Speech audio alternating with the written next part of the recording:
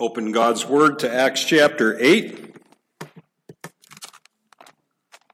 Acts chapter 8, I'm thinking verse 8. Chapter 1, sorry. Chapter 1, verse 8.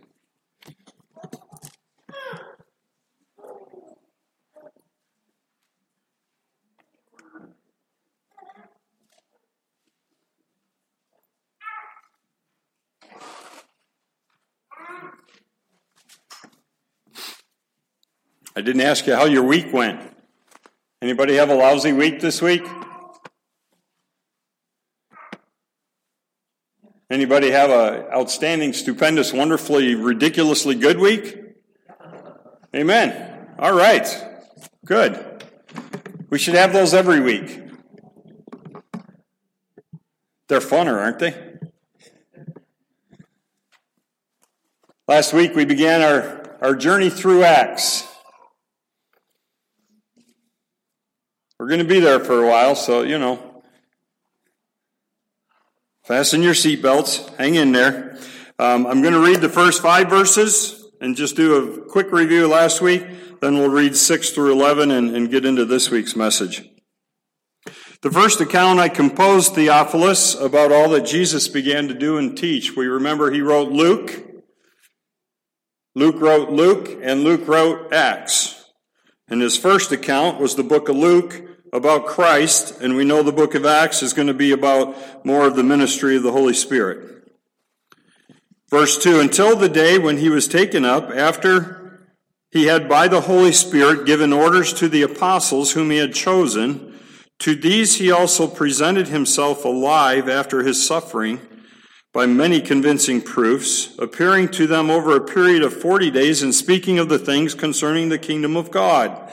And gathering them together, he commanded them not to leave Jerusalem, but to wait for what the Father had promised, which, he said, you heard from me. For John baptized with water, but you shall be baptized with the Holy Spirit not many days from now. We know that Luke was a physician, so he was very practical in his thinking. He liked things to be orderly and sorted them out. He was an investigator. And that shows in verse 3 there where it talks about many convincing proofs. There was a well-known British lawyer in the 1920s and 30s. And I haven't found anything that said he was an atheist, but he thought the resurrection of Jesus Christ was a joke. He said, there's no way that's possible. That can't happen. People don't come back from the dead. So he began his investigation, of course, using God's Word and other documents that were available. And the man became a believer in Jesus Christ because of what he studied and what he discovered, what he found out, because he wanted to find the truth. Frank Morrison wrote a book called He wrote a book entitled Who Moved the Stone? And it was his treatise on the resurrection of Jesus Christ and why it did happen and how he knew it was true. We have another instance come just about 20 years ago, come forward to the late 1900s. Have you finished the book yet, Dick? Pardon me? Have you finished the book yet? Yeah. All right. Another fellow, The Case for Christ. His name is Lee Strobel. He used to be the legal editor for the Chicago Tribune. He earned his master's at Yale Law School. And again, you got to have the facts, right? You got to have the proof. He was an avowed atheist. And he set out to prove that Christ was a hoax. That Christ wasn't who he said he was. Well, you know the story, obviously. He came to know Christ. And he wrote a book called The Case for Christ. And in journalistic format, he writes out how he would do research, but he writes it out that there is proof that Christ is alive. That Christ did raise from the dead. And so with Luke, down through the years, there have obviously been others who want to see the truth, and they want the proof. Remember the term in verse 3 there, convincing truth, talks about the word was infallible. And that word last week meant that it could not possibly be wrong. Incapable, there we go. It was incapable of being wrong. It was the truth, and Luke sought after it, and that is what he's telling Theophilus that he plans to present, that there is compelling truth for what I'm telling you and for what's coming.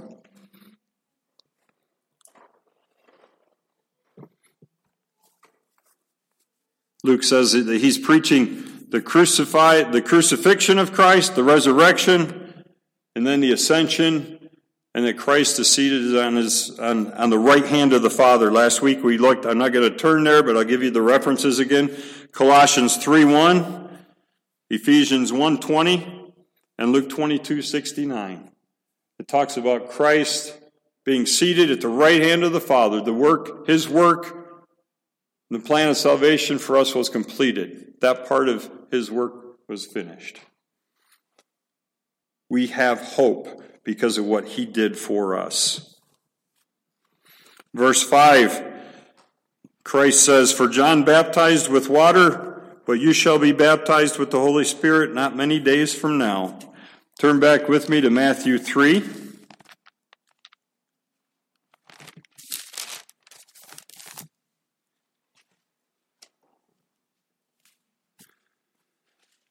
Matthew 3:11, I'll read through verse 17.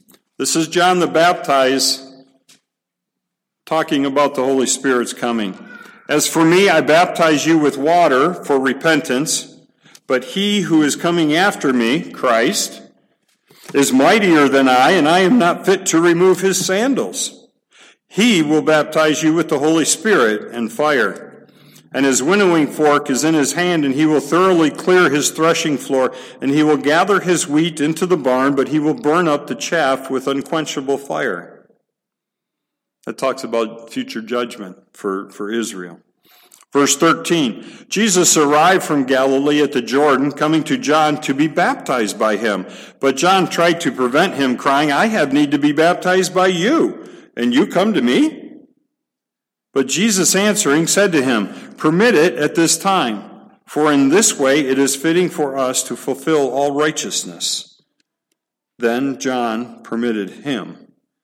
And after being baptized, Jesus went up immediately from the water, and behold, the heavens were opened, and he saw the Spirit of God descending as a dove and coming upon him.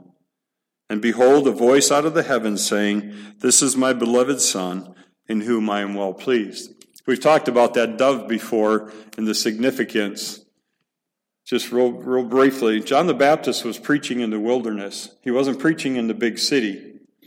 Usually your wealthier people live in the city and the poorer people live out in the wilderness. For a Jew to offer a sacrifice, if you were poor, you probably couldn't bring a sheep or a goat to the sacrifice. So the law permitted that you would be to bring a dove as a sacrifice. Do you get the connection there? Do you see the significance of that? The dove ascending from heaven over Jesus, telling the people, the poor people of the wilderness that understood that the dove was their offering, understanding that Jesus was going to be the perfect offering for them. Kind of it resonated with the people from the wilderness a little bit more than it probably did somebody from the city that may not have understood that. The Spirit of God descending as a dove and coming upon him. They knew that this was the one they were waiting for. This was the one that would be the perfect sacrifice for them. Back to Acts. We'll get into today's. I'm going to forget. John chapter 14. John the Baptist foretold or told about the baptism of the Spirit. John 14, 15 through 18. Need to pay more attention to my notes.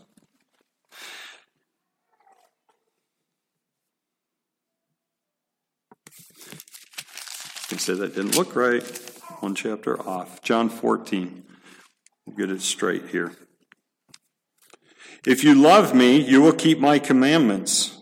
And I will ask the Father, and he will give you another helper, that he may be with you forever. That is the Spirit of truth, whom the world cannot receive, because it does not behold him or know him, but you know him, because he abides with you and will be in you. I will not leave you as orphans, I will come to you. So not only did John the Baptist talk about the coming of the Holy Spirit, but Jesus in his ministry told the people that there would be another one to come. He was going to send a comforter. And that was the Holy Spirit. In verse 5 here of Acts 1 again, John baptized with water, you shall be baptized with the Holy Spirit not many days from now. The significance is we need to understand that we don't do things in our own power. We can't get it done on our own. We need the power of the Spirit. We need to, as we're looking ahead to our building project, we can't do it in and of ourselves. And yes, I'm going to go back to my old favorite, Nehemiah chapter 6, verse 15. So the wall was completed on the 25th day of the month Elul in 52 days. And it came about when all our enemies heard of it and all the nations surrounding us saw it, they lost their confidence. For they recognized that this work had been accomplished with the help of our God. And that's my prayer as we're thinking of our offering today and the building project that lies ahead, Lord willing. Pray for our contractors. Pray that they'll come when they say they're gonna, okay? Even this week I've had difficulties getting some of them to call me back. But we're looking at the 1st of October to break ground out here and just to put our addition back on. Pray for that. Just like Lee Strobel says before he preaches, pray, pray, pray. But pray for our contractors. But the people around us need to see that it's our God who is doing that work for us, not us. Everything that we have is His. Everything that we have is His. Okay, you give 10%, that's okay. The other 90% is His too. He cares about how you spend it. Okay? Everything we have is His. He can take it all away just like that. So let's let the world see what our God is doing for us here in Newberry. We'll do it in the power of the Holy Spirit, not in and of ourselves, not in our own power. Okay, that was the introduction, or review from last week. Verse 6. So when they had come together, they were asking him, saying, Lord, is it at this time that you're going to restore the kingdom to Israel? And he said, it's not for you to know the time or the seasons which the Father has fixed by his own authority. But you shall receive power when the Holy Spirit has come upon you, and you shall be my witnesses both in Jerusalem and in all Judea and Samaria and even to the remotest part of the earth. And after he had said these things, he was lifted up while they were looking on, and a cloud received him out of their sight. As they were gazing intently into the sky while he was departing, behold, 2 men in white clothing stood beside them. And they also said, Men of Galilee, why do you stand looking into the sky? This Jesus, who has been taken up from you into heaven, will come in just the same way as you have watched him go into heaven.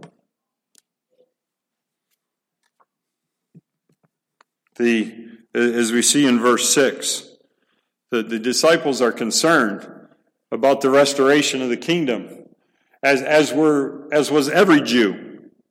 They wanted the Roman oppression to be thrown off. They were looking for a political hero. They should have been looking for a Messiah, a spiritual hero, the Savior of their souls. But they were more concerned about the Roman authorities, and they wanted them to be thrown off. And they knew that, well, at least they were believing that Christ was the one that could restore that. And they're concerned about it, and they say, is it time?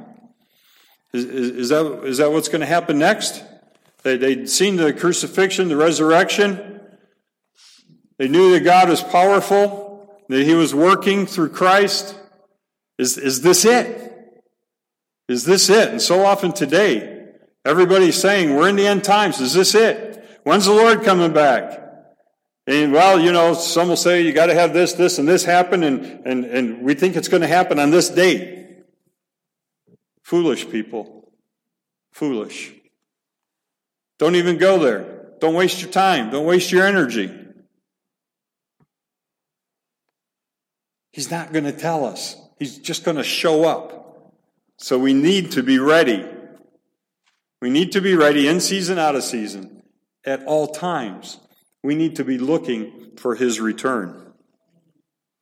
It's verse 7, it's not for you to know the time or the seasons which the Father has fixed by his own authority.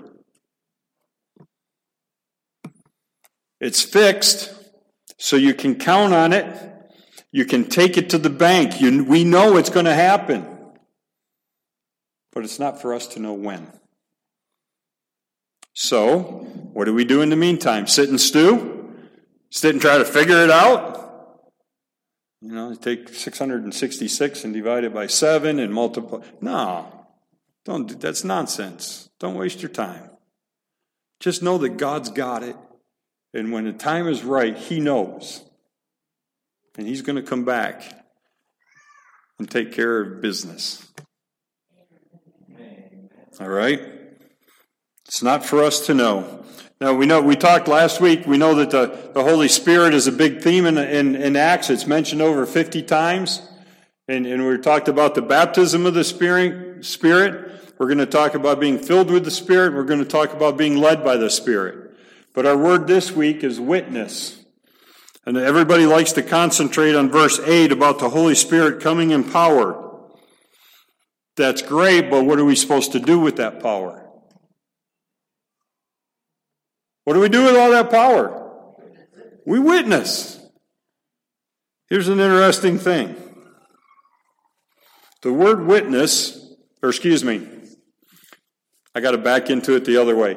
The word martyr, translated into English, comes from the Greek word that is translated witness in the New Testament.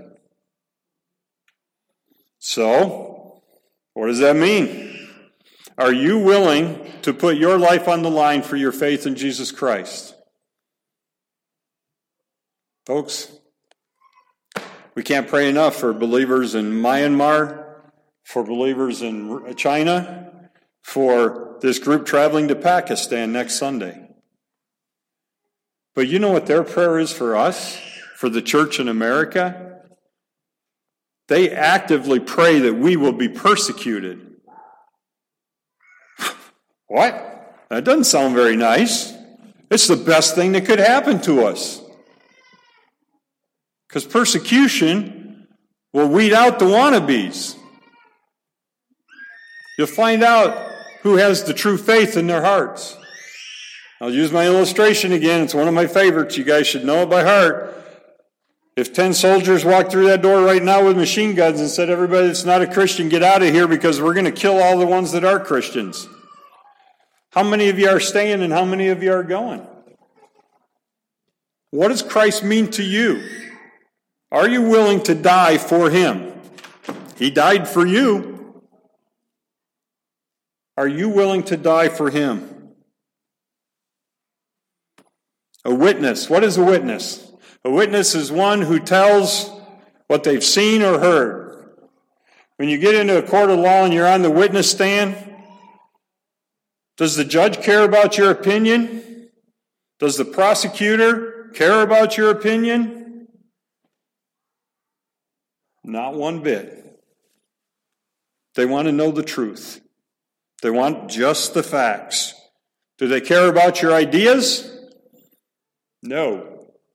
The judge wants to hear the truth. He wants to know the facts. And that's what a witness is there to do, is to give the facts. Do we do that with our neighbors? Maybe Jesus doesn't mean that much to you, so there's not much to tell. We talked last week about, yes, we need to live in a way that is kind and loving to our neighbors. Hey, Joe, the neighbor guy, he's a good guy. He mowed my lawn when I was sick. But does he know that the reason that Joe did that is because God loves him and Joe wants to share God's love with his neighbor and that's why he mowed his lawn? What has Joe told him? Has Joe told him anything? We need to speak, just like you would testify in court. You can't just sit there and, by your calm demeanor, convince the judge of anything. You got to speak. You got to tell what you heard. You got to tell what you saw. You got to tell what Jesus has done in your heart, or it doesn't count for anything.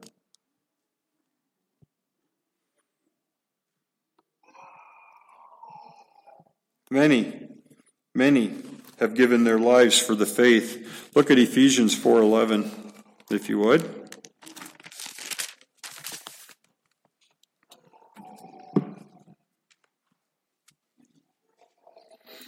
Ephesians 4:11, and he gave some as apostles and some as prophets, some as evangelists and some as pastors and teachers.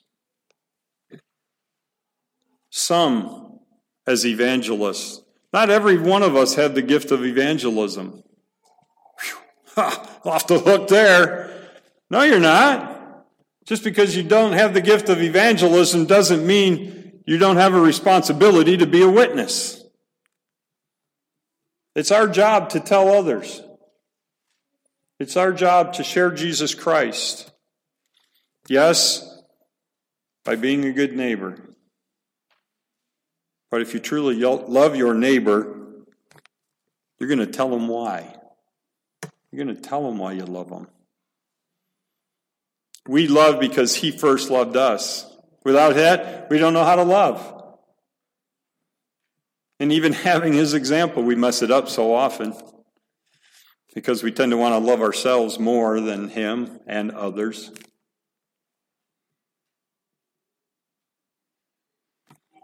Some are given the gift of evangelism.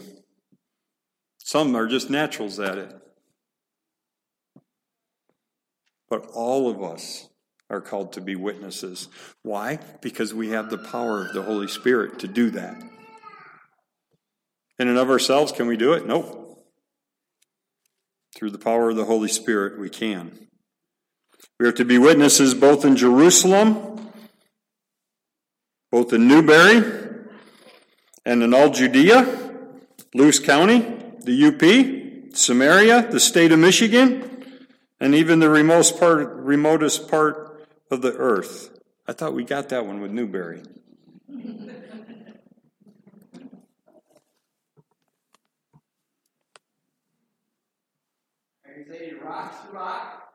Rock Shazak, there you go. Rock Shazak, be strong and courageous. Have no fear. Deuteronomy 3. Let God fight your fights. Deuteronomy 3:23. God will fight for you. And we can do it in the strength and power of the Holy Spirit. Not in and of ourselves. Of ourselves we'll fall flat on our face. Verse 9, after he had said these things, he was lifted up while they were looking, and a cloud received him out of their sight. They were gazing intently in the sky. He was departing. Behold, two men in white clothing stood beside them. Why do you stand looking into the sky? I'm going to use the old Nike commercial here. Just do it. What are you standing here looking up for? You're not getting it done. He said, go back to the city and wait for the Holy Spirit. Not sure what they expected to see. It was probably a pretty amazing thing to see Christ go that way, no doubt. I'd probably still be standing there gawking. Wow, that was cool. But we have directions. We have instruction. We have his business to be about. We can't stand just staring into the sky. Go and do. That video that we watch about the church sometimes, the church is about deploying. It's about going. It's out that door. Go and do. Doesn't do us any good to just sit here. Doesn't do us any good just to stare into the sky. Because we got the Energizer Bunny on steroids, okay? We have the Holy Spirit who gives us any and all the power that we'll ever need to accomplish His work in our lives. So why are we just sitting here?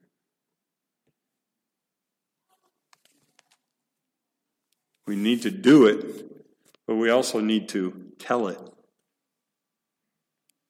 See if I can get this right without messing it up. Your talk and your walk talks, but your walk talks louder than your talk talks. You get that? Repeat that with me now. Everybody, we'll say it together. Your talk and your walk talks, but your walk talks louder than your talk talks. So it's important how we act. You know, a picture's worth 1,000 words. And you can you can say it, but if you don't live it, it's just shallow. It's empty. It's hollow. So our walk is important, but so is our talk. We need to share Jesus Christ, and that is what Luke is trying to tell us in the book of Acts. Go. Deploy. Tell the gospel. In your city, in your county, in your state, across the world. Share the good news of Jesus Christ. In 2 weeks from today, we'll kind of talk a little bit more about verse 11 there. This Jesus who's been taken up from you into heaven will come in just the same way as you have watched him go into heaven. It's talking about the kingdom that the guys were looking for in verse 6. We'll get more into that in a couple weeks. Let's pray. Father, challenge us, push us, prod us, kick us in the rear end. Help us to make ourselves available. Help us to use the power of the Holy Spirit that you have given us, that you sent at Pentecost. That we should be baptized in the Spirit. We should be filled with the Spirit and led by the Spirit. Father, help us to go and be your hands and feet in our community.